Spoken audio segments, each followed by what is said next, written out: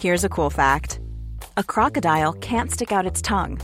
Another cool fact, you can get short-term health insurance for a month or just under a year in some states. United Healthcare short-term insurance plans are designed for people who are between jobs, coming off their parents' plan, or turning a side hustle into a full-time gig.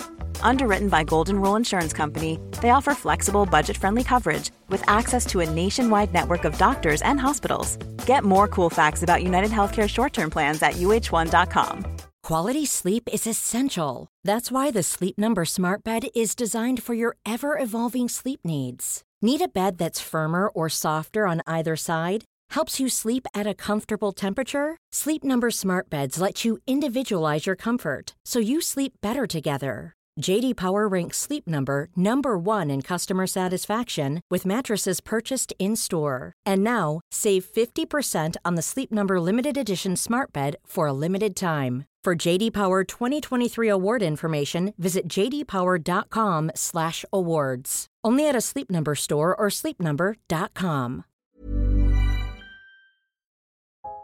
This week's episode of Harry Potter and the Sacred Text is brought to you by BetterHelp. BetterHelp is a mental health platform that provides direct online counseling and therapy services via web or phone text communication. You don't even need to use flu powder in order to access a therapist through BetterHelp. I think we can all tell in Book 5 that if you keep your feelings bottled up, it can start to affect you negatively. Therapy is a safe space to get things off of your chest if you don't have access to Dumbledore's office. I know in my life, therapy has helped me identify patterns to help me interrupt ones that I don't feel like are healthy and find better ways to cope. If you're thinking about starting therapy, give BetterHelp a try. It's entirely online. It's designed to be convenient, flexible, and suited to your schedule. Get it off your chest with BetterHelp. Visit BetterHelp.com/sacredtext today to get 10% off your first month. That's BetterHelp, HELP.com/sacredtext. Hi, everyone. It's Casper. And Vanessa.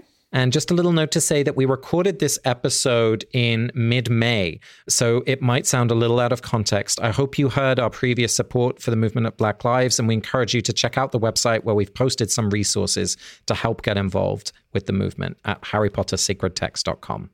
We also recorded this before J.K. Rowling disappointed us again by doubling down on her hateful speech against trans and non-binary people. We want to say that we love our trans and non-binary listeners, and the community response that we have seen has been really beautiful. So we just want to say that we feel comfortable condemning J.K. Rowling and her transphobia, but still gathering around the books. But we also understand if you need to take a break from Harry Potter right now.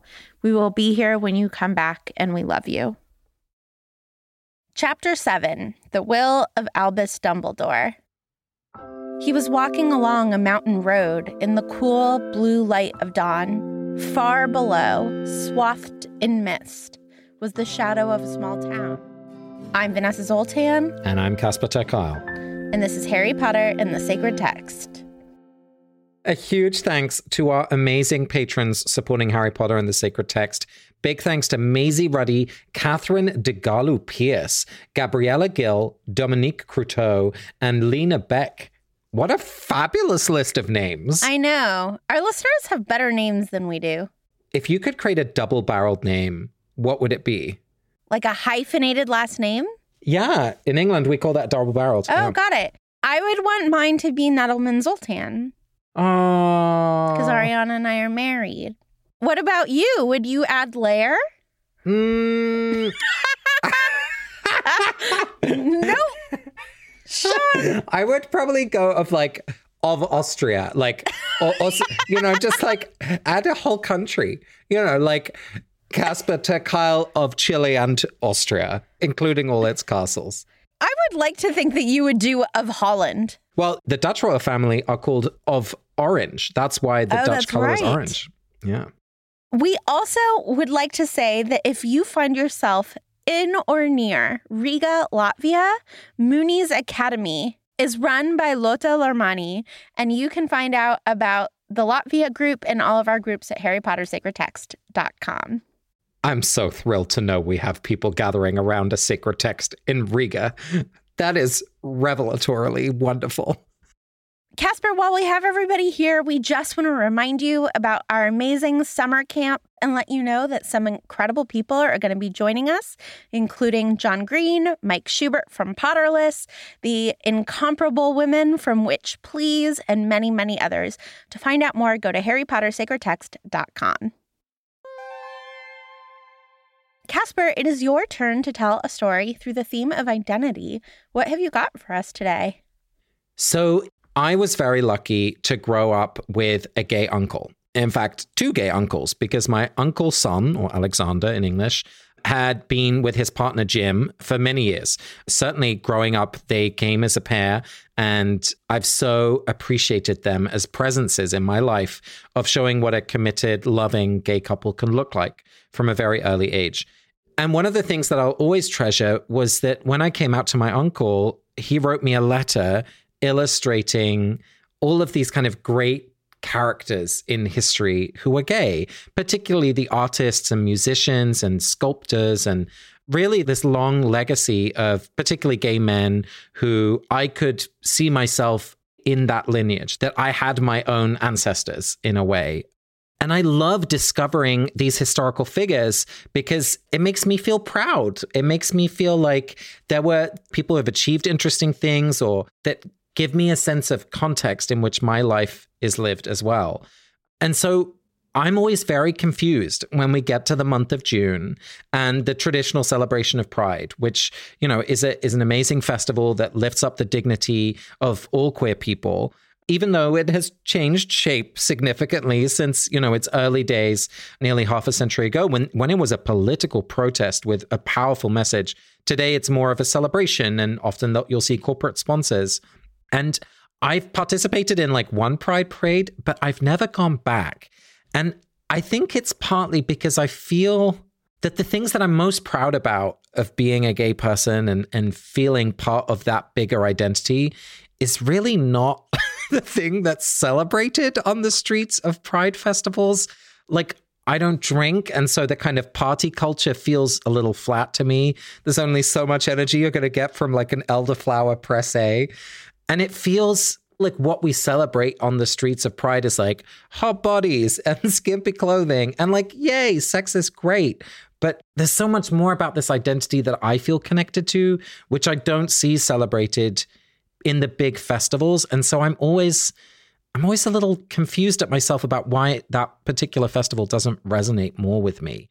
And we're reading this chapter through the theme of identity, which makes it complicated because if you want to claim an identity, but the public celebration of it looks like something that isn't what you want to claim, it's really confusing. Oh, absolutely. I think that is one of the real burdens of having any sort of minority identity, right? Which we've talked about before, is feeling as though you're supposed to belong in all of these different situations and feel as though you're being represented by anybody who claims the same identity. Whereas if you're in a majority identity, that's not a burden you have, right? Like, I don't think wealthy straight white men look at Trump and are like, oh, you're giving us a bad name. And I know that this isn't the same, but I felt that way about the Women's March. I love feminism, and I was outraged that Trump was elected, and I went to the Women's March. But, like, I hate crowds. And I, like, have endometriosis, so sometimes need the bathroom at the last minute. And so parades are really hard for me. And, right, like, these physical expressions of identity can sometimes just be tricky. And I think that it's okay if we don't want to go to all the things. Yeah, that's so helpful, Vanessa, because there are so many ways of expressing a particular identity. And I think maybe the thing that feels stifling is if it's seen like this is the way, right? Like this is your month. This is your day. Like you better take it. It's when it's kind of constricted and that this is the little playpen that you have. And if it doesn't feel like it's yours, it feels invalidating, you know, because I worry like, well, am I letting the team down? Like, should I be doing something else? But, you know, put me in a musical gala, give me the Tony Awards. I'm very happy. Well, you did such a beautiful job of setting up this really great conversation about identity. But should we remind people that my identity is 30-second recap queen? Well, I think we should identify what happens in this chapter. Okay. Can you count me in, love? 3, 2, 1, go. Harry is having visions, and he wakes up and he's like, don't tell Hermione. I don't know how she wants me to stop it. Oh my God, it's my birthday. Accio glasses. Make everything fly. Ron gives him a book. What? Ron knows how to read. Hermione gives him something. Everybody gives him, chocolates and things from Fred and George. And then Mrs. Weasley gives him a watch of her brother, and then she bakes him a snitch cake. And then the will comes with Scrimjaw. And Ron gets a Deluminator, and Hermione gets a book, and Harry gets the snitch, and Scrimjaw is like, why did you do that? He sounds like a lion. So he talks like this. He has a mane. Roar. Maybe he's more like the Wizard of Oz, and he's like, I have no courage, but I'm Minister of Magic. He's the cowardly lion. He's the cowardly lion. That makes sense. Actually, that kind of does. More on that story later. Okay. Can you fill in the one or two things I missed? Yes. Okay. On your mark. Get set. Go.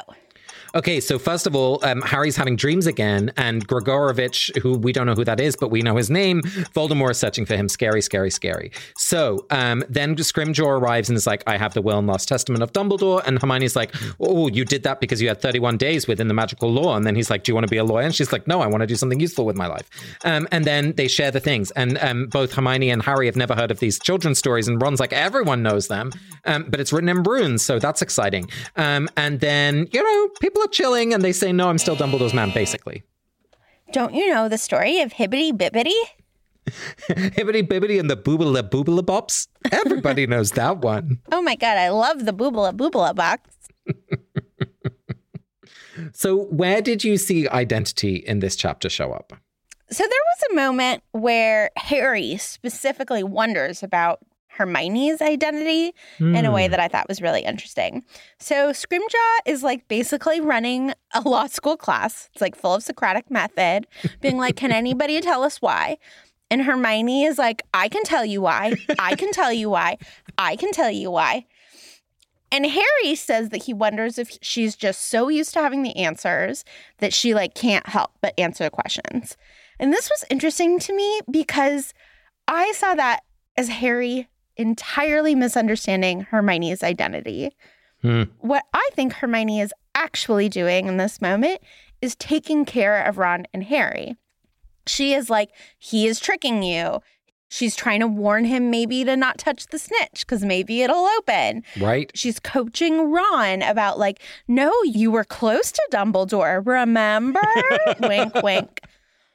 And I think that this goes to show something that I have often felt true about my identity, which is that you can outgrow something about yourself, right? Like she used to be a know-it-all, but I really do think like around the time of Dumbledore's army, when she's standing up to Umbridge, she clearly does not care if teachers like her.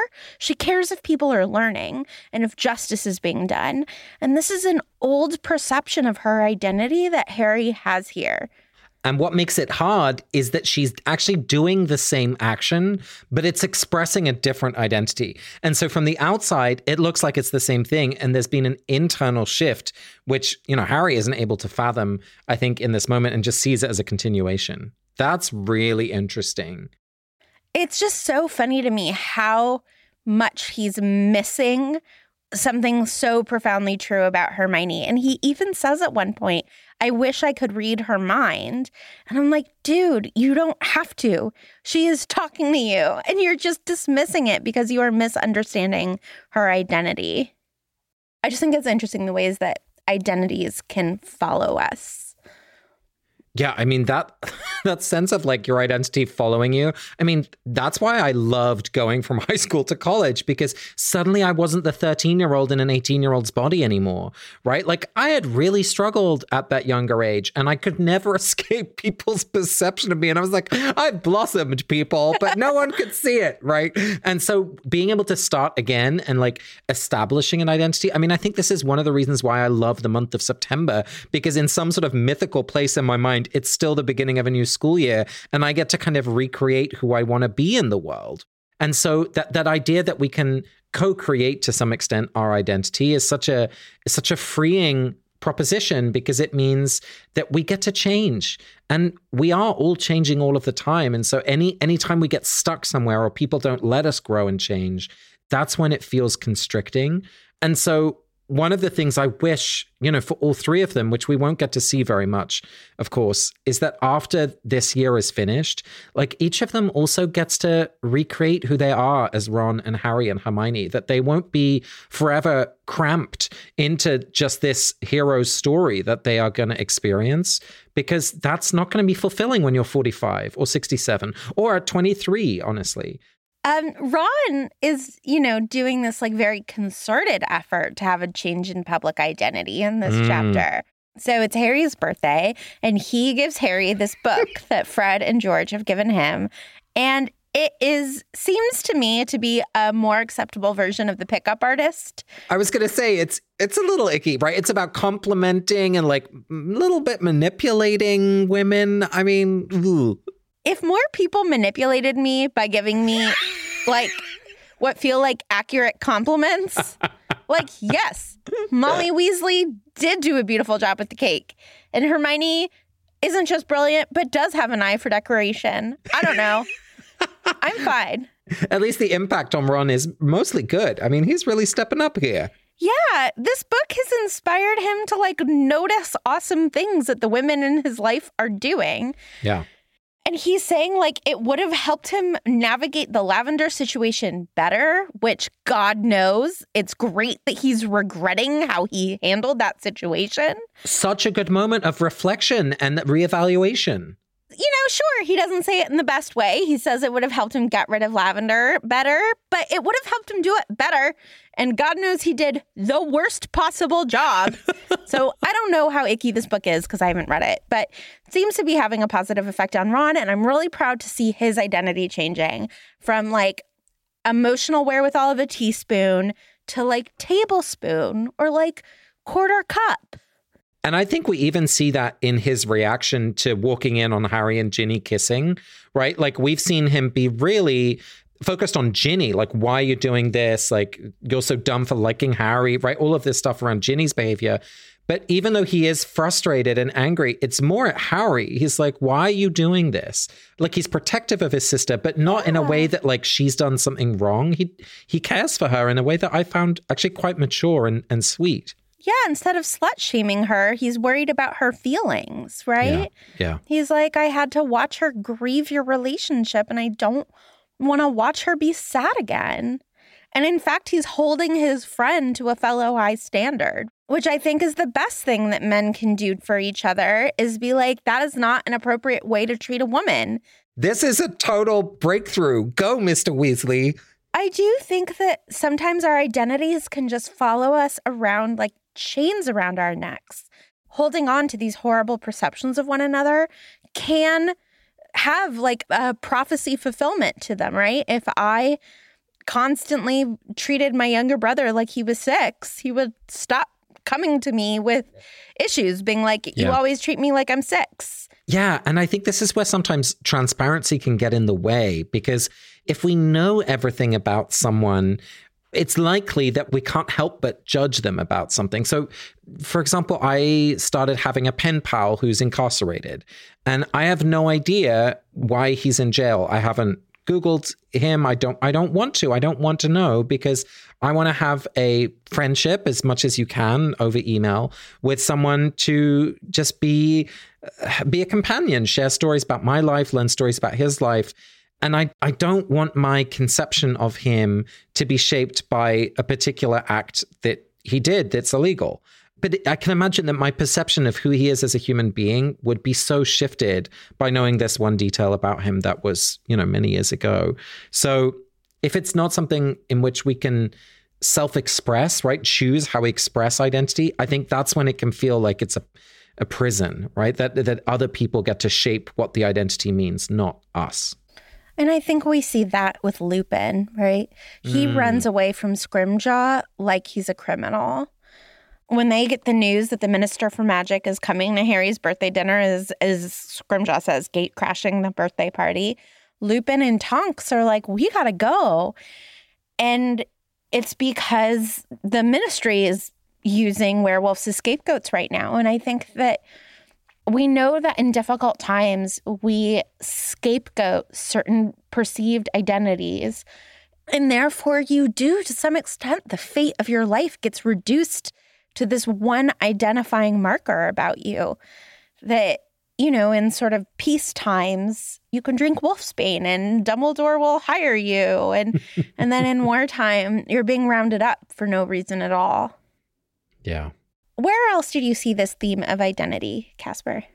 I mean, we're celebrating Harry's birthday, and it's his 17th birthday, which is a marker in the wizarding world. Harry's becoming an adult. And so this is a really important moment for Harry. And it's celebrated in this beautiful, I mean, everyone's giving gift, but he receives a beautiful gift from Mrs. Weasley, as you mentioned in the recap, of Uncle Fabian's watch. And we learn in this chapter that receiving this magical kind of watch is a traditional gift on your coming of age. And what's so lovely is it's about the watch, because of course it's a moment of feeling like an adult and belonging to this next stage. But what really is going on at an identity level in this gift is that it's Uncle Fabian's watch. And that Mrs. Weasley says, you know, it's old and it's not new and it's been pre-owned. But for Harry, that means it's been pre-loved, and it means that he is part of their family, right? To receive a family gift, a family heirloom, means that he is part of their family. And I think the birthday doesn't just mean Harry's identity of becoming a man, becoming an adult. It's actually a sort of a nearly legal moment of becoming a member of the Weasley family, which I just found so touching when I read it this time. Me too. And now this is his home base, right? He's given up Privet Drive. And Mrs. Weasley is like, it's traditional for parents to give their kids a watch and take this family heirloom. Mm-hmm. It is so touching and so beautiful. And Mrs. Weasley, I don't know, at some point took on this identity as Harry's mom, right? Like really early in book 1, because she made him a sweater in year 1. Yes. And she's just took him and like never looked back. And it to me is like all of the beauty of chosen family, that you can really entirely be a part of a family that you weren't born to and have the upside of being able to make out with one of your sisters. I was going to say, it's going to be legal at some point. Yes. Upside. Don't need to leave the family for the dating pool. And I actually thought, you know, we really see everybody's identity represented in the gifts. And I do think that gifts are an interesting thing about identity, right? The gift giver is trying to show the gift receiver, I understand something about your identity. Yeah. But the gift giver can't help but reveal something about their own identity in what they choose to give. So Mrs. Weasley, like, cannot help but be, like, the most perfect human in the history of the world.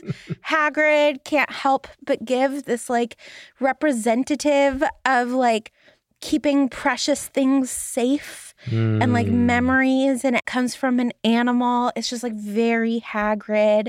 You know, the twins give a bunch of Weasley's Wizard Wheezes gifts, you know, and more generous than they probably would be with Ron because they can't help but be themselves. Ron is sharing a new part of his identity. And then, of course, there's, like, this big moment of Ginny offering a kiss as her gift. And she sort of walks him through, right? Like, I was trying to think of what to get you. And, like, I didn't want to weigh you down, which is a very Ginny thing to be thoughtful about, like, letting him break up with her to not weigh him down while he's gone. And she's funny and sweet and bold. And so I just think that all of these presents are ways of revealing, I know you and this is me. That's beautiful. Even on a budget, quality is non-negotiable. That's why Quince is the place to score high-end essentials at 50 to 80% less than similar brands. Get your hands on buttery soft cashmere sweaters from just $60, Italian leather jackets, and so much more. And the best part about Quince, they exclusively partner with factories committed to safe, ethical, and responsible manufacturing. Elevate your style without the elevated price tag with Quince. Go to quince.com/upgrade for free shipping and 365-day returns. Hiring for your small business? If you're not looking for professionals on LinkedIn, you're looking in the wrong place. That's like looking for your car keys in a fish tank. LinkedIn helps you hire professionals you can't find anywhere else, even those who aren't actively searching for a new job but might be open to the perfect role. In a given month, over 70% of LinkedIn users don't even visit other leading job sites. So start looking in the right place. With LinkedIn, you can hire professionals like a professional. Post your free job on linkedin.com/achieve today. This week's episode of Harry Potter and the Sacred Text is brought to you by Redfin. Let's say for some reason you can't get back to Grimmauld Place, so you need to find a new home. If you're like me, you would go to Redfin. Redfin updates their listings every 2 minutes and sends you personalized recommendations, so finding the home that's perfect for you has never been easier. If you see something you like, just book a tour straight from the app. And when you're ready to buy, an experienced local Redfin agent can guide you through the whole process. And if you're looking to sell, Redfin agents know how to get you the best price possible for your home. That's because they sell twice as many homes as other agents. With a listing fee as low as 1%, Redfin's fees are half of what others often charge, which means you'll have more money to put toward your next home. They even have a function where Trelawney will tell you whether or not she can see you in this house. Redfin. It's how Molly found the burrow. Download the Redfin app to get started.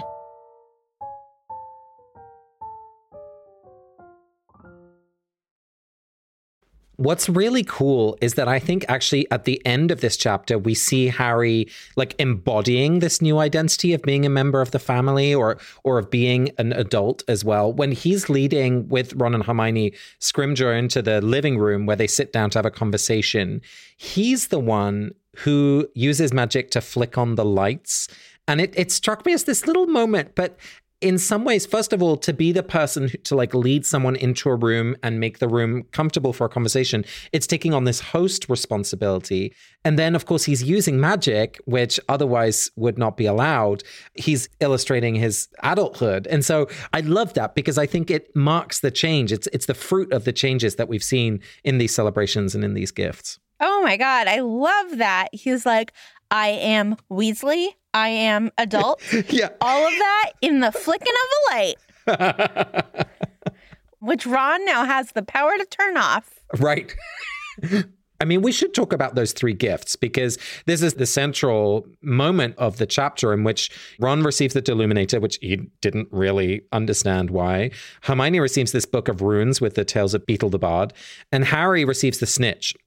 Now, I'm not going to lie, I always have a moment of frustration because I'm like, Dumbledore, if you could write a message, why didn't you write some instructions on the Snitch? But each of these objects, I think, is inherently connected to the trio's identity. Of course, Quidditch for Harry, learning and puzzle solving for Hermione. I want you to help me understand, what does the Deluminator have to do with Ron's identity? I think we find out later that the Deluminator is how Ron finds Hermione and Harry again after Ron storms off.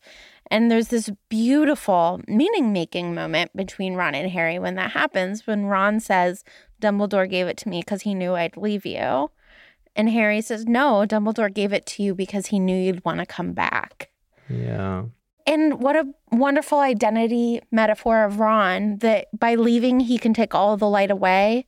And by coming back, he can bring all the light back, right? That I think that we can understand why Ron feels as though he's the third wheel or like not a necessary part of the trio. But Dumbledore is saying like, no, you're the light bearer. This trio needs you. So I think it's a beautiful gift. Ron Lightbearer Weasley. Talk about double-barreled last names. Yes. And can we talk about a really silly place that I saw identity in this chapter? Charlie is like, Mom, my identity is my hair. Yeah, don't screw with my hair. And this is just a battle of identities, right? And she has like taken this trump card of like, it's your brother's wedding. These pictures are going to last forever. I don't care anymore. But he, like Ron says at the end of the chapter, I bet you it's Charlie trying to regrow his hair. Like, this is like not a joke to Charlie. And I think that many of us, I would almost guarantee you that over 50% of our audience has cried after a haircut. Oh, yeah. I have. There is something about hair and identity Like, I could be insulted in the street and I'm like, that's fine. And I get a haircut, which will regrow within weeks, that I don't like. And I'm like, I don't know who I am anymore. Well, I've had the crying in the other way as well, where I'm like, this looks amazing. I wish I'd done this sooner. I mean, one of our classmates at Divinity School was a hairdresser before she came to school and wrote about the theology of transforming through haircut, because I think many, many people who work in salons or, do work that changes the physical appearance of our body, it's a freaking therapeutic experience because there's so much identity wrapped into it, right? Why do you dye your hair blue? Why do you cut it short? Why do you grow it long? Why do you, right? All of these questions. Why do you get tattoos or piercings or dress a certain way? Absolutely. Absolutely. So sometimes, like, when you have a haircut, you're still discovering how you want to present yourself. I don't think sometimes we immediately know. You have to try things out.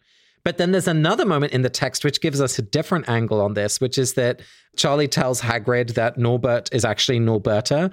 First of all, I love that Hagrid is like, yay, wonderful. So take that, J.K. Rowling. But more generally, just that sense of like, sometimes how we have expected someone's identity to be is actually incorrect. It's misapplied by the rest of society. It's misidentified. And we need to learn and catch up. And hooray for Norberta.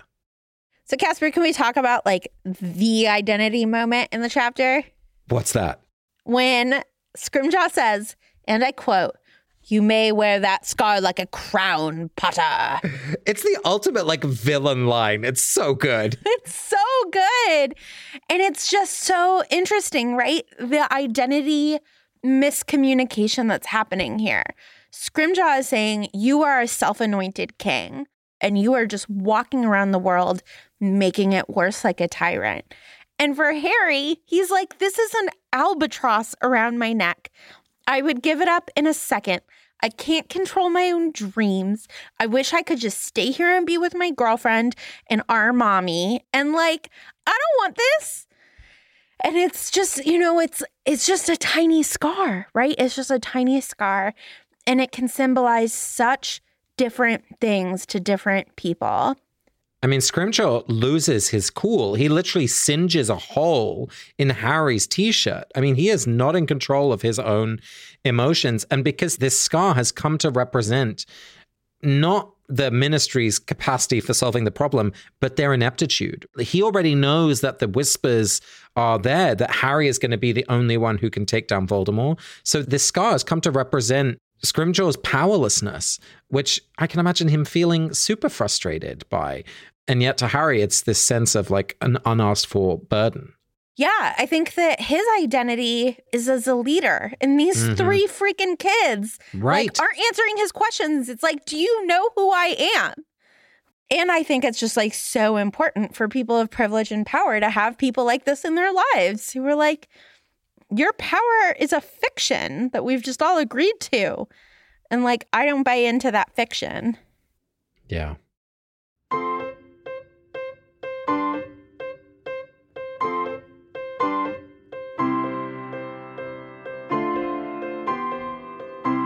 So, Vanessa, it's time for our spiritual practice. We're going to continue with our Lectio Divina practice. And I'm going to choose a sentence at random from this chapter. And the sentence is, she suppressed a sob. She suppressed a sob.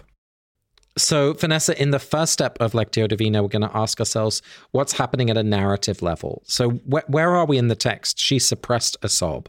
So this is when Hermione has just been given Beetle the Bard, and she gets weepy about it, which I did find confusing. So I'm excited to talk about this.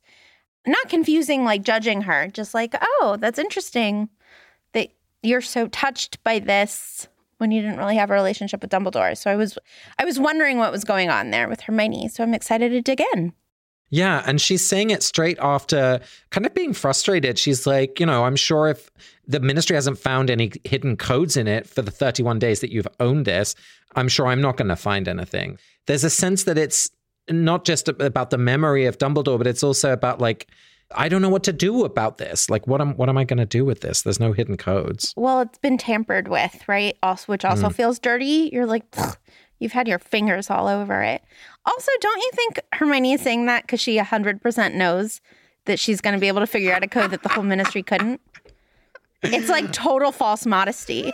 It's like, well, if you, minister, couldn't figure something out, how will little old me be able to? She's like already cracking it. I don't think that's true. I think there's still something in Hermione that's oriented around expecting other people to be as smart as she is, or at least the people in charge. I don't know. I'm doubting myself now, but I can imagine that the sob is also a little bit about a sense of, I don't think I am going to find anything in here.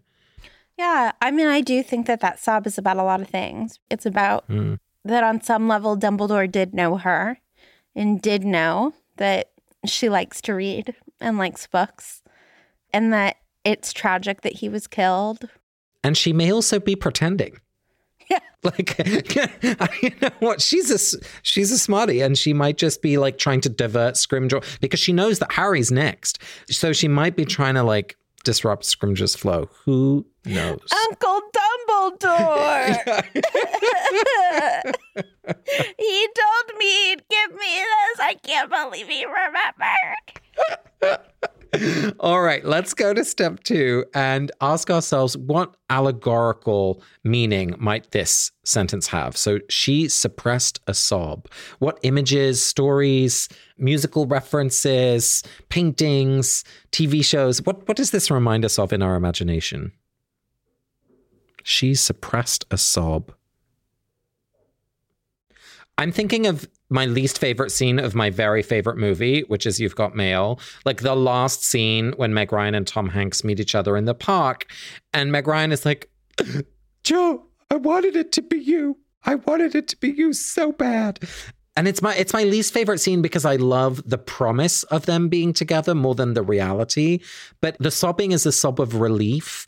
Like she likes him. She already knows she likes him. And now she knows that she loves him because it's the guy she likes with the unknown mystery person who she's fallen in love with.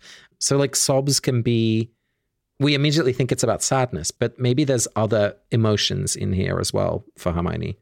Yeah, it reminds me of, I think, one of my all-time favorite scenes in any movie ever, which is in Steel Magnolia, where Sally Field sobs through that final speech. And the thing that makes her sob, right? Like her daughter has died. Her grandson has become like an orphan, right? This horrible thing has happened. And she's really held it together. And the thing that makes her cry is she looks at herself in a mirror and it reminds her of something that something mean that her daughter had said to her once about her haircut. And it makes her laugh, which the laughter is what breaks her into sobs. Yes. That there's just like, God, she was a person who said mean things about my hair. And like, that's it, right? And so I think that, I wonder if for Hermione, this is just catharsis.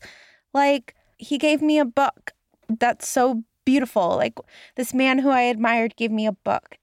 And there's just something about, right? Like, we never know what it is that's going to make us sob. It can actually be something like funny that like tips us over. It also reminds me of this great show that's on Netflix right now called Never Have I Ever, where it's about a woman grieving her husband and the daughter grieving her father. So it's a mother-daughter who are grieving this man together. And what they're not doing is crying together. They're both trying to be strong for each other. And a therapist says to them, maybe the thing you need to do to save your family is to fall apart. Because then by falling apart, you can come back together. And we see that in this chapter, right? She starts crying and Ron reaches out and puts his arm around her. There's something really important about crying. It gets people to take care of you. Yeah, that's so beautiful. Let's move to step 3. So now we ask ourselves, what in our own lives does this phrase or sentence remind us of? What have we experienced that resonates with this piece of text? She suppressed a sob. So it reminds me of a childhood story about myself that I do not remember, but that my grandma liked to tell about me, which is that I once said to my grandma, well, I need a nap because I cried and that makes me tired. And she was like, okay, and like tucked me in for a nap. But I think that there's something just like exhausting about a proper sob. And I'm glad that 3-year-old Vanessa knew that. But there's something transformational, right, about a sob. Mm-hmm. Yeah, I'm thinking of, gosh, I must have been 15 or so. And there was a movie with Julianne Moore that came out called Far From Heaven. And I knew that it was going to be a movie that would make me cry. And so I wanted to go see it, but I wanted to go see it alone. And there's something, I don't know, in that ritual of like going to see a movie alone. And for me, just like bawling my eyes out, like there's a safety in crying. And I don't know, that there's something wonderful about crying in a movie, which it seems to unlock something, at least in me, that makes it easier to cry sometimes. And like going and paying for it, right? Being like, yes. I need a good cry. Yes. Like sometimes I need a laugh and sometimes I need a cry, and I'm going to go pay $8 and like pay for my cry. Well, and it also reminds me that because it's a sob that's suppressed. And I think in some ways we don't often have space for, you know, full belly laughs and full sadness. Like it's seen as risky or dangerous or unhinged. And I always think of Archbishop Desmond Tutu, who talks about to stay fully human, you have to laugh every day and you have to cry every day, because such is the full experience of emotions in the world that if we can't do that on the daily, like it's a practice to cry every day, to feel the sadness, but also to feel the joy. That when we suppress it, we're kind of suppressing our humanity. And so I know that I definitely do that, right? I'm like, oh, this is inappropriate to cry right now. And genuinely, sometimes it can be, but I guess I'm moving into step 4 because I'm beginning to think about what is this piece of text inviting me to do? And I think that's what I want to take away is like, if I'm at home or if I'm with people I know and trust, or even if I'm in public and I want to cry or I feel that sense of it kind of growing in me, like lean into that. It's not the end of the world. It's just some salty water. How about you?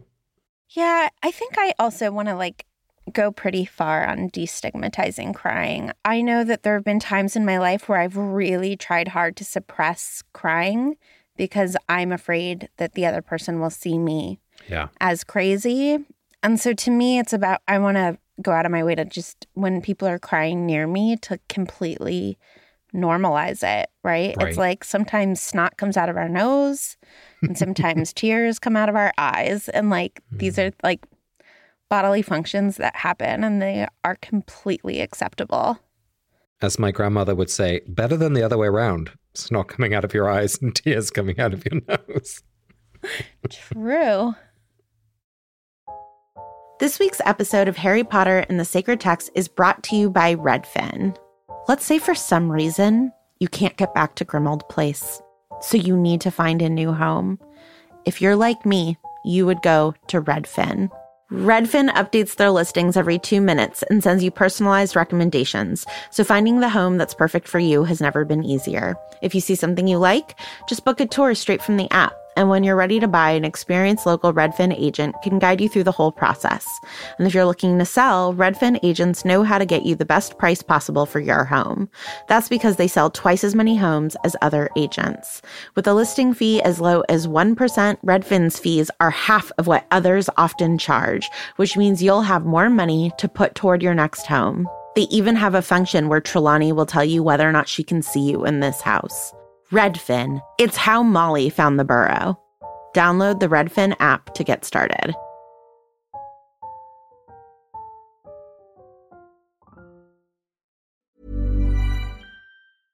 Imagine the softest sheets you've ever felt. Now imagine them getting even softer over time. That's what you'll feel with Boll & Branch's organic cotton sheets. In a recent customer survey, 96% replied that Boll & Branch sheets get softer with every wash. Start getting your best night's sleep in these sheets that get softer and softer for years to come. Try their sheets with a 30-night guarantee. Plus, get 15% off your first order at bollandbranch.com. Code BUTTERY. Exclusions apply. See site for details.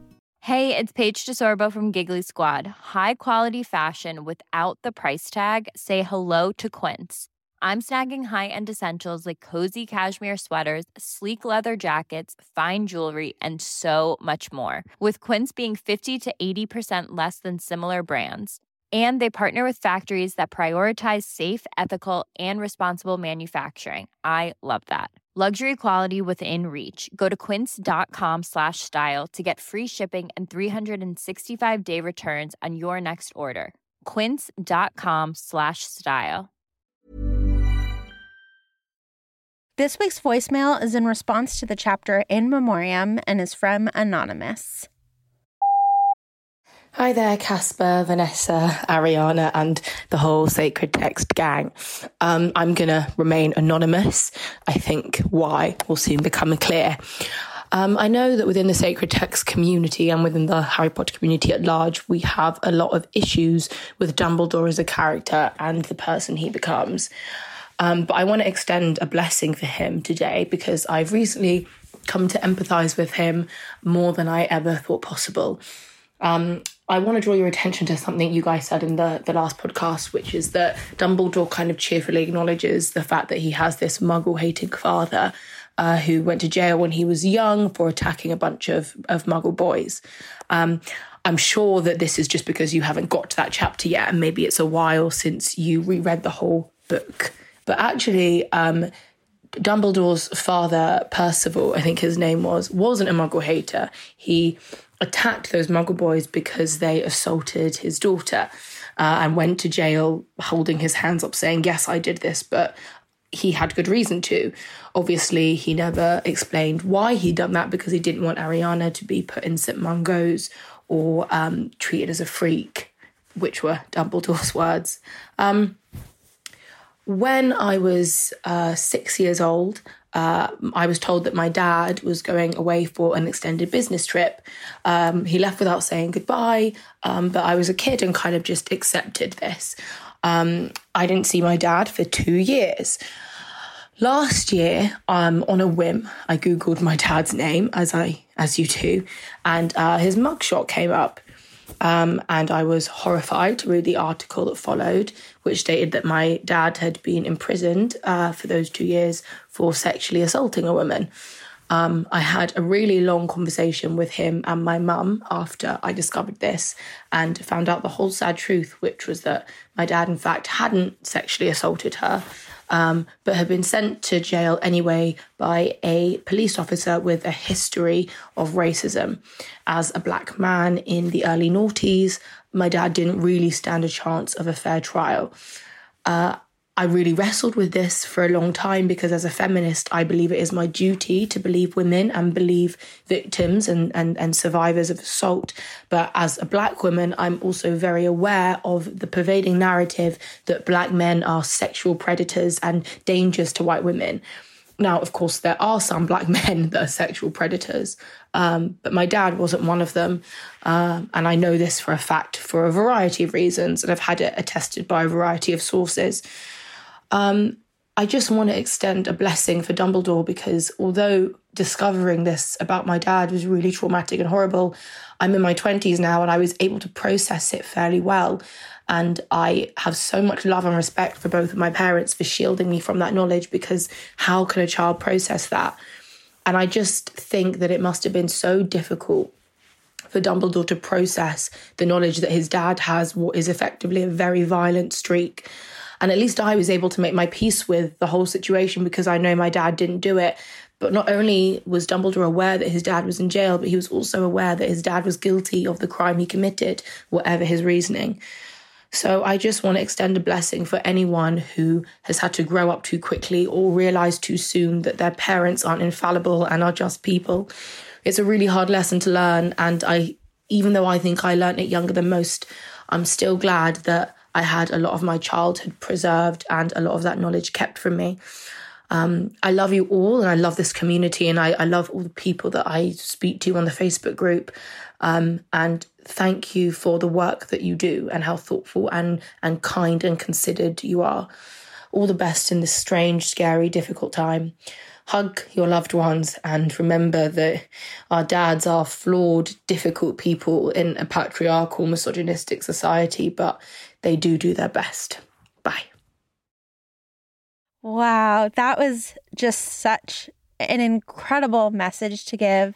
And the first thing that I want to do is just thank you for your generosity of spirit in correctly addressing us as having forgotten this plot point. I think that, you know, at the end of your voicemail, you thank us for being kind. And I just think that all we are ever doing is like being a pale shadow of this community, which is so kind to us. And you just lived through that voicemail. An example of the kind of person who like we are trying to be, which is acknowledging the complexity of a situation, saying, I believe women, but this was a more complicated situation than that. And I have to walk through the world with these complicated truths. And I just want to truly thank you for like being an inspiration for how to walk a difficult line. And thank you for sharing that incredible story. And I am so sorry that that happened to your father and your mother and to you. And I mean, I just want to say to your parents that that is an incredible thing that they gave you. And I'm sorry that they had to go through that. But good parents can just give us these gifts of, you know, protection. Anyway, just thank you so much for that story and for sharing it with us. And what a powerful way to re-examine Dumbledore as well. I think it's a really beautiful invitation. I'm not going to be able to think of Dumbledore again without thinking of your story. So thank you, anonymous listener. I appreciate you very much. Let's continue our blessing, Vanessa. And I want to ask you, who would you like to bless in this chapter? I was going to bless Molly, but I just like would be repeating myself. It's like, Molly, you're the best. So I just want to say it's still true. Molly's the best, but like, I don't want to repeat myself too much. So I'm going to bless Ginny for just like being the sexiest character in these books and being like, do you know what your present is? A kiss from me. You're welcome. True, Ginny. That is a gift. It's a badass move. It's a really badass move. It's like so much cooler than anything I've ever done in my whole life. And she's 16. So this blessing is for all the cool people out there. Thank you. Keep up the great work. You're an inspiration to people like me. What about you, Casper? Who would you like to bless? I wanted to bless Charlie. We've heard lots about Charlie, of course, but we don't get to spend much time with him. And I'm imagining that he's coming back, as so many of us do, to find our parents older. And maybe, you know, especially in this time, he's seeing them nervous and he's seeing them in danger. And there's, of course, this strange transition that happens as we age where the person who's being cared for becomes the caretaker. And I can imagine Charlie in that context is really navigating when to allow his mom to cut his hair and lay down the ground rules. And when, for him, as someone who's out there in the world and becoming more and more responsible for the whole family in a way, when he needs to step into his caretaking responsibility. So for anyone who's navigating that with, you know, their own parents or other older people that they care for, a blessing for you. I love that Charlie is like, yeah, I handle some of the most vicious animals in the entire world, but I can't get my mom to not cut my hair. Like, relatable, Charlie. You've been listening to Harry Potter and the Sacred Text. You can follow us on Twitter, Instagram, and Facebook, and join our thriving Facebook common room to chat with other listeners about the episode and to learn more about our mutual aid efforts organized by and for the Harry Potter and the Sacred Text community. It's been amazing. Already more than $10,000 has changed hands. Time, new friendships, artworks, all sorts of things are being shared across the community to help us make this through. Thank you, everyone, for being involved. Please support us on Patreon. It's a really powerful way in which you can make sure our podcast continues to thrive. And of course, you can always leave us a review on iTunes and send us a voicemail. Thank you to everyone who's bought a copy of The Power of Ritual. I'll stop talking about it in a few weeks, I promise. But what I'm not going to stop talking about is our amazing summer camp experience, the online, immersive, joyful experience you've been waiting for. From July 26th to August 2nd, it's a choose your own adventure series of programming, and you can join us for the whole week, just the weekend, or one of our evening live shows. All the information is at harrypottersacredtext.com. Next week, we'll be reading Chapter 8, The Wedding, through the theme of of independence. This episode of Harry Potter and the Sacred Text was produced by Not Sorry Productions. Our executive producer is Ariana Nettleman, and our associate producer is Ariana Martinez. Our music is by Ivan Paisau and Nick Bull, and we're distributed by Acast. This week's beautiful voicemail is from Anonymous. We'd like to thank, as always, Julia Argy, Nikki Zoltan, Maggie Needham, Megan Kelly, and Stephanie Paulsell. Thanks so much, and we'll talk to you next week.